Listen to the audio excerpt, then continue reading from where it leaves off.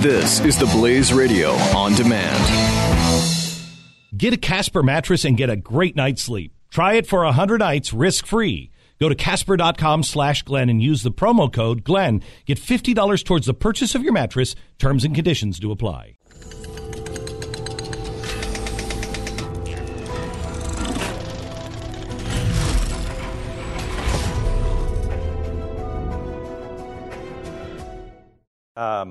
I'm just making some notes here, and at some point we're going to talk about The Great Gatsby. I've always found that the most depressing, empty, horrible tale of all time. And that is the transition from one period to another, isn't it? Right. And do all the I guess I'm getting ahead of myself. Why don't you take me from the beginning? Okay. A duality. A duality is the choice between two good things, and there are no harder choices in life than the choice between two good things. And people never think about that. And an example would be justice and mercy, or freedom and responsibility, honesty and loyalty. These are all good things, but sometimes you have to choose between honesty and loyalty. Sometimes you have to choose between freedom and responsibility. And therein lies the pendulum. You see, these are good values. These are marvelous things. There's not one of them that's wrong and the other one that's right. But we will start moving in a direction, say, toward freedom. And that will take us into a me generation. A me generation will last 40 years. And this has been going on with precision in Western society for 3,000 years. It can be documented. Not been happening in Asian? Well, it's happening, but it's happening the exact opposite cycle. We go to the zenith of a me when they hit the zenith of a we. Why? Do you know? Don't know. It just it can be. The pattern follows true throughout all of history. I have no explanation for why. It's just they're in a precisely opposite cycle. The me is to go to Winnie the Pooh. It's Tigger. The wonderful thing about Tiggers is Tiggers are wonderful things. Their heads are made out of rubber. Their bottoms are made out of springs. They're bouncy, flouncy, trouncy, pouncy, fun. The most wonderful thing about Tiggers is, I'm the only one. And that is the belief system of freedom moving into a me generation. And when you're going into a me, here's what a me demands. You're demanding freedom of expression, and you applaud personal liberty. Yes, everybody should do their own thing, march to the beat of a different drummer. And when you're in a me, the belief instinctively is, genius comes from the individual working alone. One man is wiser than a million men. And then a camel is a racehorse designed by a committee. You see? And so a me wants to create a better life for himself or herself. I want the big house and the fast car. That is success. And then it's about big dreams. You see, in a me cycle, JFK says, let's go to the moon. And everybody says, yeah, let's. And we do that because we will find heroes to follow. Now, heroes serve a purpose. We choose our heroes, and then they make us in their own image. Think that through for a minute. We choose our heroes, even if they're fictional heroes or imaginary heroes, comic book heroes, movie heroes. And then those heroes, because we admire them, they make us in their own image. We conform to what we see in those heroes. And we only do that in a me cycle. We will always have heroes. We will always create heroes. And anytime you're looking at a me cycle, you will see people, what shall I call it, living and modeling the ideal behavior for everyone else to follow. And so it's about big dreams. Everybody wants to be number one. I came, I saw, I conquered, I did it, I'll do it my way. And then they admire individual confidence, and they're attracted to people who are decisive people, okay? Bold, declarative people. And then leadership style in a me is, hey, look at me, admire me, and then emulate me if you can. Be like me. So why don't we get a Hitler or a Mussolini with those traits of a of a society that likes the individual, the strong person, decisive, I conquered. Why don't they flourish in those times? They do. What I'm saying is the heart of the individual isn't good or bad determined by whether they're in a me or a we cycle. At the zenith of the last me, which was 1983, Ronald Reagan was president. He wasn't an evil guy. He wasn't Hitler. Okay. Now, if you look at the we cycle, which is the opposite of the me, we haven't got there yet. Okay. Well, we'll get there when we get there. Okay. And what happens is a me. These heroes strengthen the society's sense of identity. And it's kind of like, this is the emblem of who we are. This is what we're all striving to be, is this leader figure. Think John Wayne. Mm-hmm. John Wayne was an iconic hero during a me cycle. And so he modeled the behavior for American men for an entire generation. And what happens is when we choose a hero, then they make us in their image. We choose to be like them. And this only happens in a me. And it elevates attractive heroes. It gives the society a real strong sense of identity. Now, these are good things. Can that be distorted and perverted? Absolutely it can. But it doesn't have to be. A me is not a bad thing. But remember, we always take a good thing too far. This is the problem. Whenever you're at the fulcrum, which is things are really balanced here, it's 20 years up, 20 years down. And then it's 20 years up to the we and 20 years down. So a complete round trip is 80 years. This has been going on for 3,000 years since the time of Solomon. Now from here to there, from one zenith to the other, is 40 years. This is a biblical principle. Glenn, I first came on this whenever, as we often do, in the autumn, I think a lot of us kind of reflect on the year as it's wrapping up. And we begin thinking, did we accomplish everything we wanted this year? And we start thinking about next year. And it hit me at the end of 2003. I said, I've lived this year before. I remember 1963.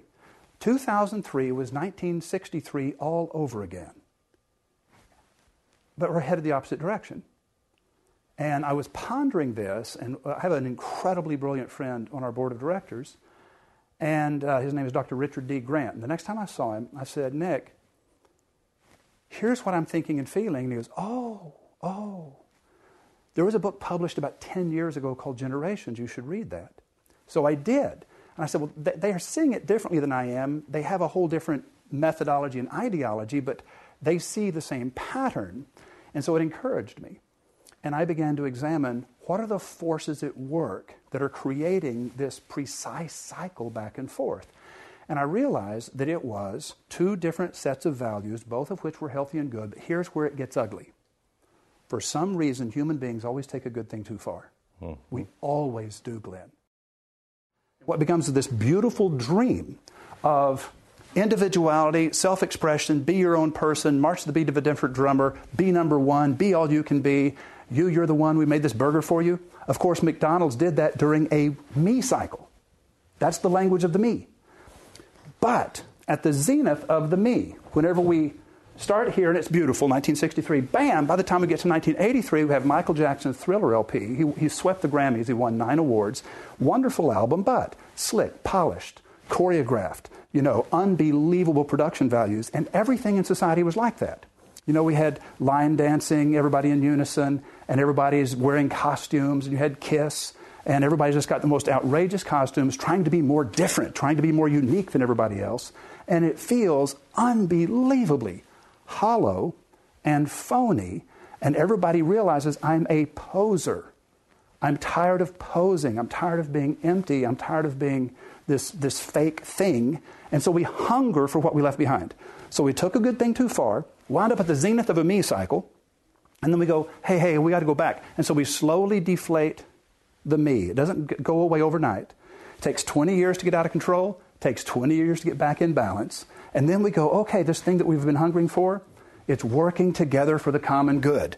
Now let's go over here to the we. This is cool, okay? Now, when you're in a we cycle, it's about the group, the team, the collective. It's not about the individual. And you don't have to be the captain of the football team. You just need to be a productive player on the team. I just need to do my part.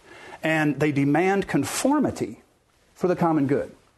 This is whenever productivity skyrockets because it's all about conformity and teamwork. They applaud personal responsibility. Not individuality, not freedom, but responsibility. Freedom is the me. Responsibility is the we. They're both good things. Neither one of these are bad things. There's not a mistake on the board. Okay? But we always take a good thing too far. Let's look at how we take this too far. Okay? Now, whereas the me believed one man is wiser than a million men, the we says no. A million men are wiser than one man. Two heads are even better than one. The more people working on it, the better the outcome. And then they want to create a better world, not a better life. You see, that's where we've been since 2003. We've been in the upswing of a we cycle. It's your planet too. It's my planet. We're all in this together. Do you recycle? Okay? And so the idea is it's about all of us, the collective, and it's about small actions. Now this is where, in a me, we have big dreams. Tell me your dreams, honey. And in a we, it's kind of like, no. Save the cheap talk. Show me what you believe. Do it. That's a we. That's why, and I love this, Google is not hiring. They don't care about your transcripts. They don't care what you did in college. What are you doing right now? Exactly. Are you taking actions? And so the things you do... And that's why millennials are all about action. Absolutely. They're part of a we generation. It's what you say means nothing. Do it. Do something. What you do shows me who you are. And that's why, for instance, politically, those guys aren't producing anything. They're not actually doing anything, so they seem like total frauds. Right. And what happens is, and this is a tangential thing, but I adore the products of Steve Jobs. But I actually admire Bill Gates much more as a human being. Because if you examine Jobs' life, what did he ever give to? What did he ever believe in? What did he ever build or attempt to make better? What did he invest in? What did he support other than his dream of Apple? And you look at Bill Gates and you're going, oh no, he is all in on trying to make the world a better place. He's doing everything that he thinks makes sense. You know what's funny is they have the opposite raps. Yes, isn't that funny? Yeah. And I'm going, I just say Bill Gates is a wonderful human being. Him and Warren Buffett, how do you not love these guys? They're saying, oh no, we're putting our money where our heart is. We're going to go try to do things for the benefit of people outside our family, for people we will never meet. We just think the world needs to be better. And so that is the beautiful side of a we. But we always take a good thing too far, Glenn. We take a good thing too far. Now, this is where it's about to get scary because we're in a we cycle right now, okay? I don't know. Number one demands conformity for the common good was kind of scary. Yeah, it is. Yeah. Now, especially if you grew up in a me generation, as we both did. Yes. Now, they don't desire to be number one. They just desire to be a member of the team. I came, I saw, I concurred. I belong. Right now, the belonging needs, the sense of being part of a tribe, very powerful in a we generation. So I said 2 years ago that I thought the problem with society is I felt like nobody was listening to anybody. The average person feels like nobody's listening to me. Mm-hmm. I don't belong to anything anymore. I don't feel like I'm a member even of my own country. What do I belong to? Right. And the third thing is I don't have control over my life. Mm-hmm. I can't make a difference myself. We talked about Tigger, who was the Winnie the Pooh character that embodies the me generation, right? I'm the only one. Flouncy, bouncy, trouncy, pouncy, fun, fun, fun, fun, fun. This is Eeyore the donkey. Eeyore, oh boy, it's probably going to rain, and then we're all going to die. I told you so. And so Eeyore isn't evil. He's just a downer. A downer. And what happens is but if you watch the Disney productions of Winnie the Pooh, nobody works harder for the group than Tigger. Tigger will always appoint himself to go do the hard thing, to go find a new house for Owl, or whatever it is. Everybody's sitting around and running their mouth, but it's old Eeyore that goes out there and does the hard thing. And so that sense of responsibility, that sense of, oh boy, it's hard and somebody has to do it, and I guess it's me. And so they whine and they moan, but they're actually pretty solid. We have streets and lights and pipes because of those kinds of people. They're not big dreamers. When George Bush said after 9/11, go shopping, it was so empty and so, that's not what we can do. We're American. We're better than that. Right. Did that play a role? Because this was right at the fulcrum, right? The tipping What point. happens is there is always some confusion in which way the wind is blowing, right at the tipping point between a we and a me, or a me and a we, and we will carry forward some of the old behaviors and some of the old ways of thinking, not realizing that the earth has shifted beneath our feet, and people's heads and hearts are in a different place now than what I think they we're were. still in that, aren't we? Less than you might suspect. In other words, people of our generation, we believe so deeply, so long in all of the perspectives of the me, that we have a hard time accepting that the we, when you don't take it too far, has its place and it has its values. And so we keep wanting to go back to how it used to be.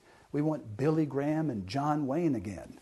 And it's like, no, their day is done, and nobody came along to replace them because we don't have those kinds of heroes in a we. Do you have, first, are superheroes, are they in the we or the me? Superheroes. Or Okay. both? Which one? Give me an example of which superhero you're talking about. All the Marvel stuff going on right now. Batman. Yeah. Is Batman a Marvel character? He's DC comic, but close enough. Okay. So what do we know about Batman? What was the origin of his superpowers? Or Spider-Man? Origin of his superpowers, what was it? He was in a lab that they were trying to make things better.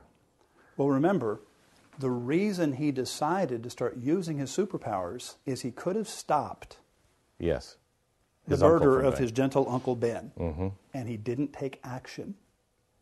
And so he is haunted by failure to take action, a small action.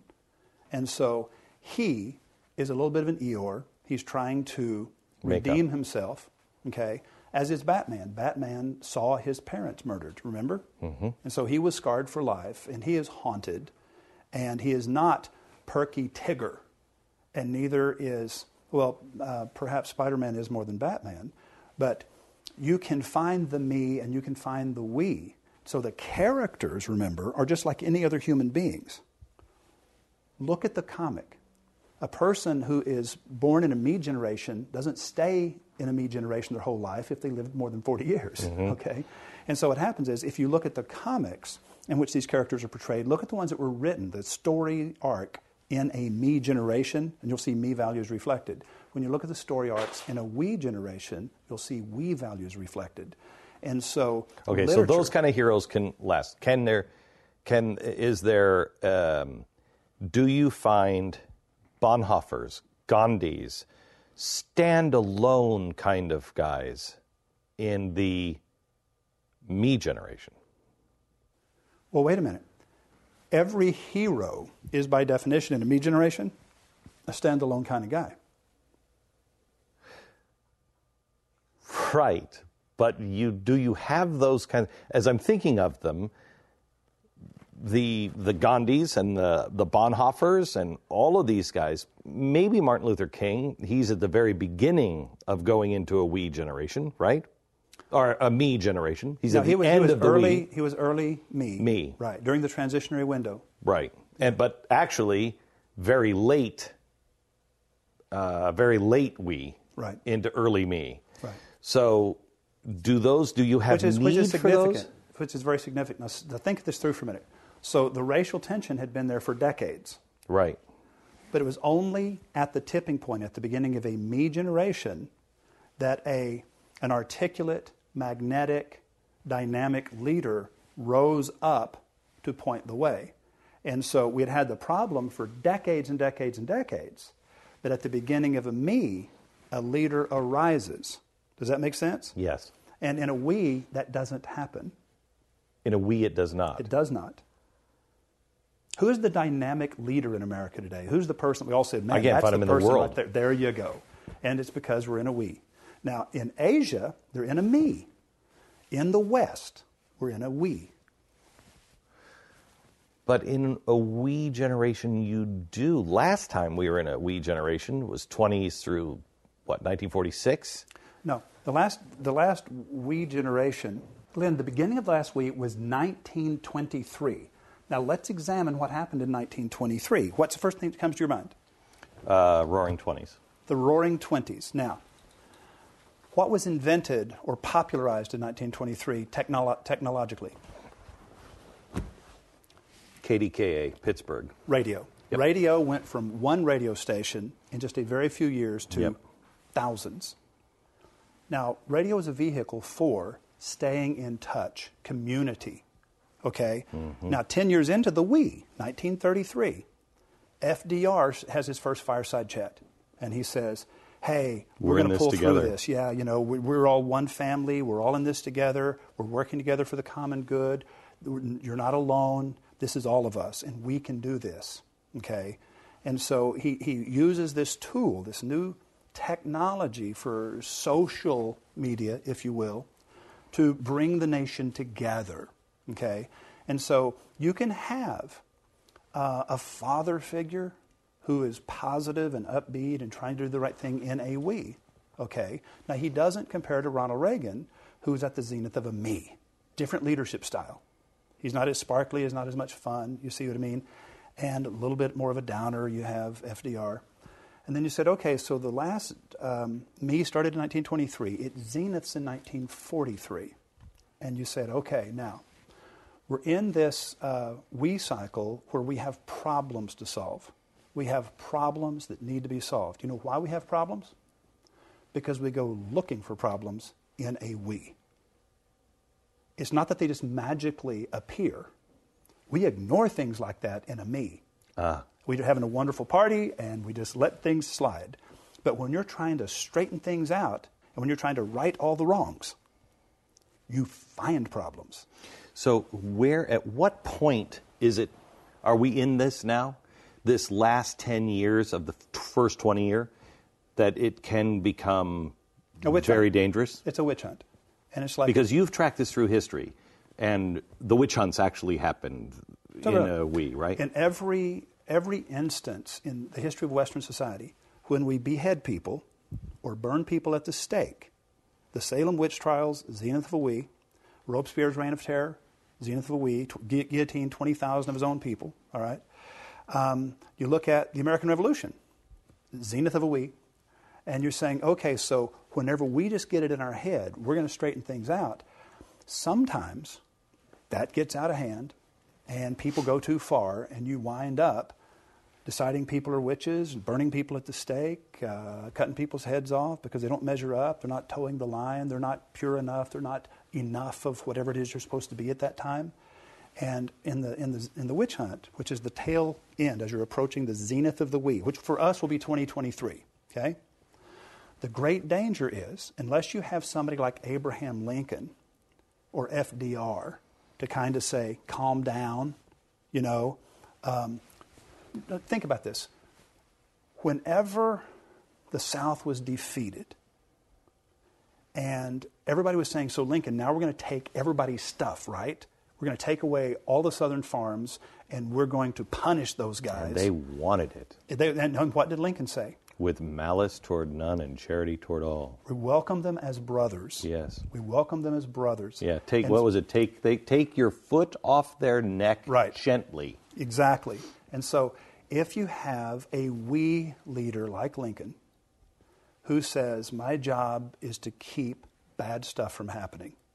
We've got this horrible problem, everything's a mess, but I need to keep bad stuff from happening. I don't want to fan the flames of it. So because really FDR was a collectivist in many ways. Lincoln was not. He was pulling everybody together, but he was not the central command kind of guy, except when the war was going and he had to. You know what I mean? Right. Lincoln was extraordinarily unpopular. Mm-hmm. the founders were the ultimate individual liberty guys. Right. Nobody wanted to go along with the actual Constitution, Right. which would fit. But why were they popular? Lincoln not. I can understand Lincoln not being popular. No, wait a minute. The Founding Fathers were not collectively popular. You got to remember, Hamilton and Burr hated each other enough, they had a duel to the death. And so to say that everybody, I guess you're in right. Only 1776 30%. You're right. Only 30% actually followed them. Right. And what I'm saying is nobody was universally popular. Everybody had their own little tribe. But what they did is they worked together for the common good. What did they write? We, the people. Thomas Jefferson, he never freed his slaves. But this is the genius of Jefferson. He never freed his slaves. But he did say, you know what, I'm not going to limit my beliefs, and I'm not going to limit the vision of this nation to what I personally have the strength to live up to. He said, all men are created equal. Now, he didn't live it. He tried. He actually tried. He fell short, but the point is, he didn't water down the truth to the level that he could live up to.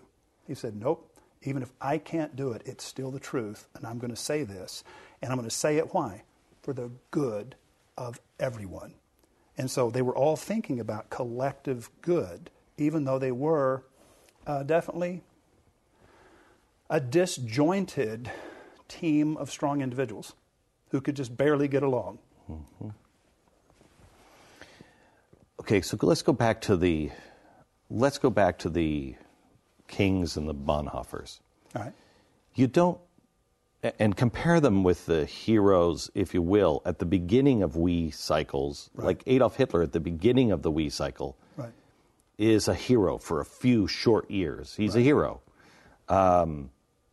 And the opposite, the one that has a lasting heroic legacy, right. are the Bonhoeffers, the people right. who stand against them. Right. Okay?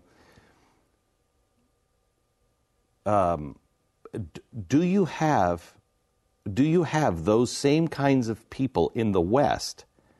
Do you have Bonhoeffers in the individual period? All right. When you think of that personality, think of Jimmy Stewart in any of his movies. Yeah. Jimmy Stewart in 12 Angry Men. Yes. Or Jimmy Stewart in It's a Wonderful Life. Yes. He's just a regular guy doing the best he can to make it through the day. And that's what you get in a we generation. Bonhoeffer, a regular guy doing the best he can to make it through the day. And he wasn't saying, look at me and admire me. He was saying, hey, somebody has to say something. For all of us. Somebody, I'm going to speak up for everyone. Where the Steve Jobs is more the hero of Steve Jobs. Yeah, but I mean, he is known, though, at that time as a hero for all of us because look at what he's done. Remember, he was a brilliant leader and a brilliant designer, but remember, it was Wozniak that created the Mac. Take him, let's move him in time. All right. Leave the same laws and the same conditions in place, okay? Right. Move it in time. Could Steve Jobs have been that man in 2024 or in a zenith of a we generation and had the reputation and been as effective as he was? No. What happens is there can be an outlier in any generation. You can have a strong me personality who will not be admired at the zenith of a we. They can be known and they'll be considered an eccentric or a crank. And yeah, that's this guy and he thinks it's all about him and nobody likes him, but he's invented some cool stuff. Okay, so let's contrast people like Richard Branson and the guy with the Tesla. What's his name? Elon Musk. There you go. And saying so those guys are true we leaders because what they're doing, Peter Diamandis, they're all doing things saying, you know what, I'm concerned about not making my life better. I'm concerned about making millions of lives better. And that idea is real leadership in a we. And so we are attracted to those leaders. We think these are awesome people, but they don't say, look at me, look at me, look at me. So they're saying, that's let's why do this thing together. Whenever I think of Elon Musk, I think of Franklin. Because Franklin gave the potbelly stove away, and Elon Musk gave his batteries away. He's given all of his technology away. As a matter of fact, same generation, same mindset. Most people don't realize this. Did you know that almost without exception, every life-saving invention on the automobile was developed and patented by Mercedes-Benz? And they never charge anyone for the patent. They says, look, we designed this, we patented it, however, because it saves lives, seat belts, safety glass in the windshields, etc. All these things that save lives. We want everybody to have this for free. We give you free infringement on our patent. Go ahead. No idea. They've never promoted that. But what I'm saying is there have always been companies with a conscience. It's just not popular in a me to do that. But it's now would be the time for Mercedes to say, by the way, we own all this. And believe it or not, you want to hear a real shocker? Did you know that Rolex Corporation is owned, and always has been, by the orphanages of Switzerland? The guy that invented Rolex watches fell in love with a girl he grew up with in the orphanage. They got married. They never had children. And so they built this amazing company, and whenever they passed, all proceeds of Rolex Corporation go to the orphanages of Switzerland. So if you have a choice and you're forced to be an orphan, try to be an orphan in Switzerland. Oh my God. Because they have some really great orphanages. Now, Rolex has never told anybody that, and Mercedes has never told anybody that, we developed all this life-saving stuff, but we let everybody have it for free because we want to save lives. And so there are people that do that. They usually do it in a we, and these days it is good business practice to take a stand for something publicly, because there is a corporate responsibility that people say, we need you to show us what you believe. We need to see you making a difference. And so you're actually satisfying the cry of the public to go ahead and let them know what we're doing to help. Have you read The Fourth Turning? No. I've heard of it. Okay, you should read it. The Fourth Turning is about the different generations. And it's the same cycle, exactly the same cycle. Of course. And we're in now the hero cycle. The people coming up are going to be the heroes. Mm-hmm. They look at why the cycle happens. They look at what leads these people. What happened to their parents that made these kids like that, and what happened to these kids before they were parents. And so they track it. They track it back. We reject the excesses and mistakes of our parents. Yes. And so we tend to be like our grandparents. And if you track this back and forth with Pendulum, that's how it works out. That's why there's a certain simpatico between grandchildren and grandparents. It's because they typically had their opinions formed during the same cycle, and the outlier is the generation in between. Okay, so tell me, let's go back to Reagan here for a second, because the beginning of the me cycle was in the 60s. 1963. Okay, that's about the time Ronald Reagan started doing his GE theater, and he really formulates who he is in the early 1960s. He rejects the we and starts going to the me and learns it. By 1968, he is, doing big stuff. 76, he almost wins, but it takes him until the end of the me. He always said that he never changed, except for in the 60s, he never changed. It's just that society caught up, time caught up with him. It was all of a sudden his moment. A, do you believe that that's how this happens? Because this kind of makes sense with that. And why did he only catch at the very end? Okay, now remember, time and chance and circumstances affect all of us. I mean, there were a lot of other people on that same cycle. There were a lot of other people who were talking about individuality and strength and self-expression and be your own person, and we need more liberty and we need more freedom and we need more, dynamic, individual, strong, decisive leadership. But not all of them get to be president. And so the fact that it takes a while for these things to happen shouldn't be a big surprise. I think that... Reagan would be the exact opposite answer today. Reagan would not be elected today. And not because of his policies. No, it has nothing to do with his policies. It doesn't. It has everything to do with his personality and his viewpoint and his mannerisms. Now, remember, the reason that we have two candidates that everybody's unhappy with is neither of those candidates is expressing any me values. Because remember, No, they're not expressing any we value. That's what I meant to say. Yeah. Thank you for the correction. Yeah. It's the we values. Remember, in a we, particularly in this cycle, it is a little bit about brokenness. It is a little bit about Eeyore. It is a little bit about, hey, there's this thing, and, I'm not sure what to do. You said, let me see if I understand this. You said, let's go back to everybody's in costumes. And when you said that, I remembered the Village People. Yeah. And so in that me cycle, everybody's in costumes. Right. Well, that's the pinnacle of their age, really, Right. That's when they were formulating who they really were, was in the 80s and the end of the me cycle. But remember that Beatles in 63 had identical little suits and identical little haircuts. They were coming out of a me. And if you look at all of the rock groups, 63, 64, they look like me. They were very conformists. And then is very, very, very quickly, between 63 and 68, things got incredibly colorful and hair got long and morals loosened up. And it's kind of like, wow, the gigantic change happens in a 6-year transitionary window beginning at the tipping point. 63, 4, 5, 6, 7, 8. That's when the big, big, big change happens, whoosh. And then it increases gradually to the zenith and then comes back down. You get to the next tipping point, 2003. 2003, 4, 5, 6, 7, 8. Everything in social media, the new radio, okay, the new high-tech radio. Which is internet. It came of age in 2003. Facebook. Did you know that everything that matters, with the exception of Amazon.com, Amazon.com was an early adopter. But for the most part, Google didn't hit its stride. Most people don't even realize YouTube did not exist until 2005. We didn't have an iPhone until 2007.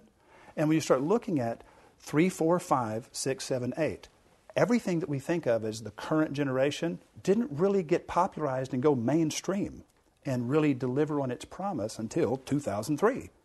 And then whoosh, we are where we're at today. So we're not going to see the kind of technological advances online that we saw in those years, 2003 to 2008. People can run their mouth all they want, but we're not going to see them. There will be incremental change. That is opposite of everything I've heard. I know. There will be incremental changes. So are you saying like the Tesla, the self-driving car, the battery car, that's not going to happen? Oh, it'll happen. But what I'm saying is that is an incremental change. That is not a paradigm-altering introduction.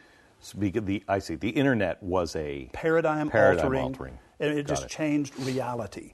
It changed everything. Fantasies suddenly became realities. And so the fact that we now can use computers to drive cars, it's like yippee skippy. That's not a big deal, really. That's just a natural extension of what we already understand. We already understand this, and of course you can aim it at that, and it's not a big thing. It's like robotics. Got it. Does that make sense? Yeah, because I remember, it's why I clearly remember looking at an iPhone on television or an iPad and them touching the screen and opening it up, and I was like, oh my gosh, that is in a different category than a self-driving car. Exactly. I expect that to happen. Yeah. See, it's not that we have different roads or even different cars. It's just that now you have a computer driving. Okay. So the fact that a computer can do some of the rudimentary things that people can do, duh, we've known that for decades. So we've been having robotics in assembly plants for decades. And so that's just robotics technology applied to. So let's go to, this explains why the youth today is easily gobbled up into socialism, right? Of course. Okay. I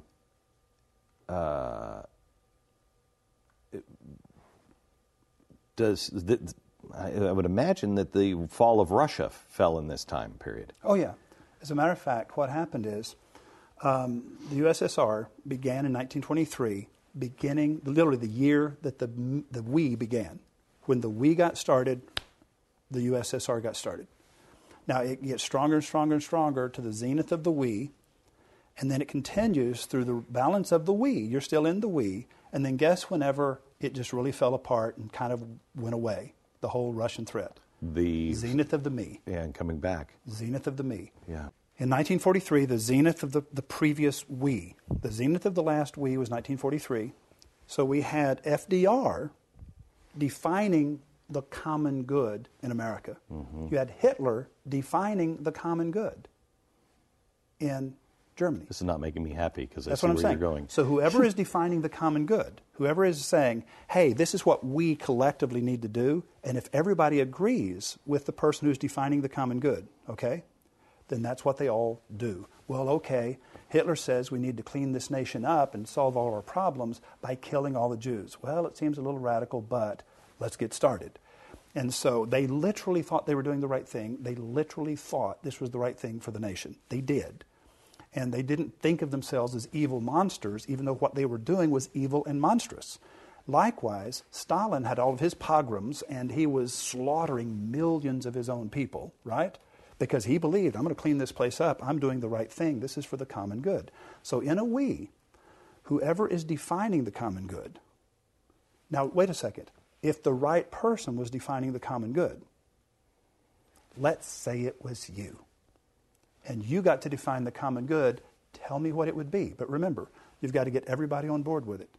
You are going to define the common good for America, and you're going to convince them that you're right. What is it you want to convince them of?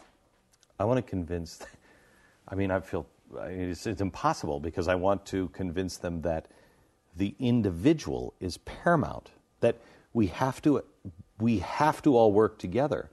But the only speech that needs protection is the speech from the individual you don't want to hear from.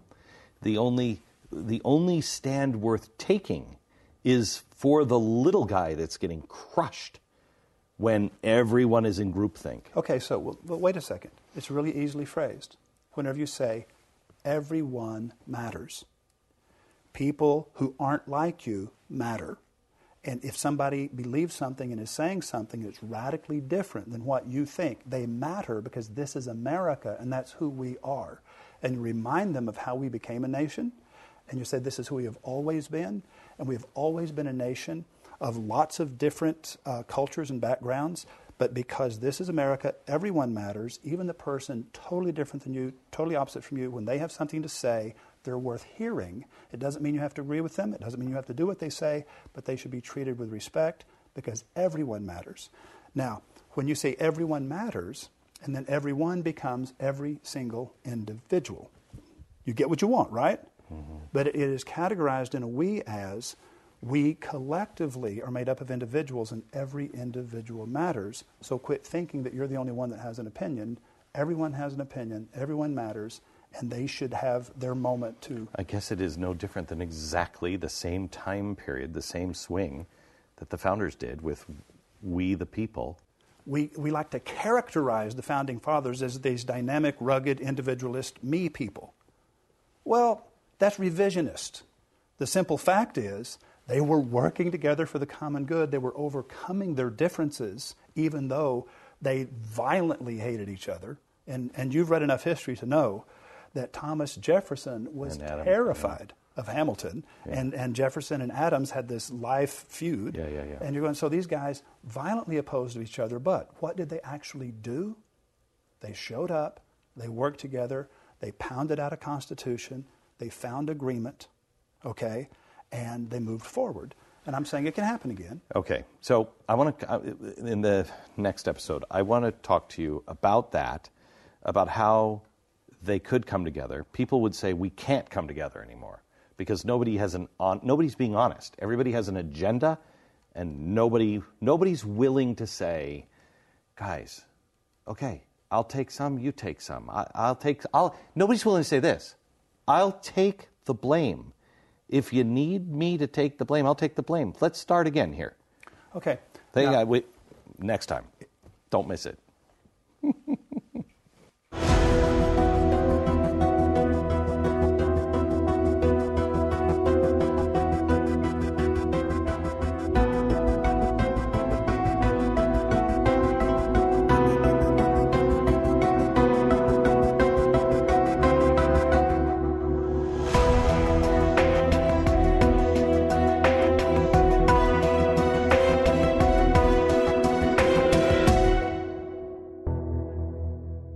The key to having a great day starts with having a great night's sleep, and I know because I have a Casper mattress.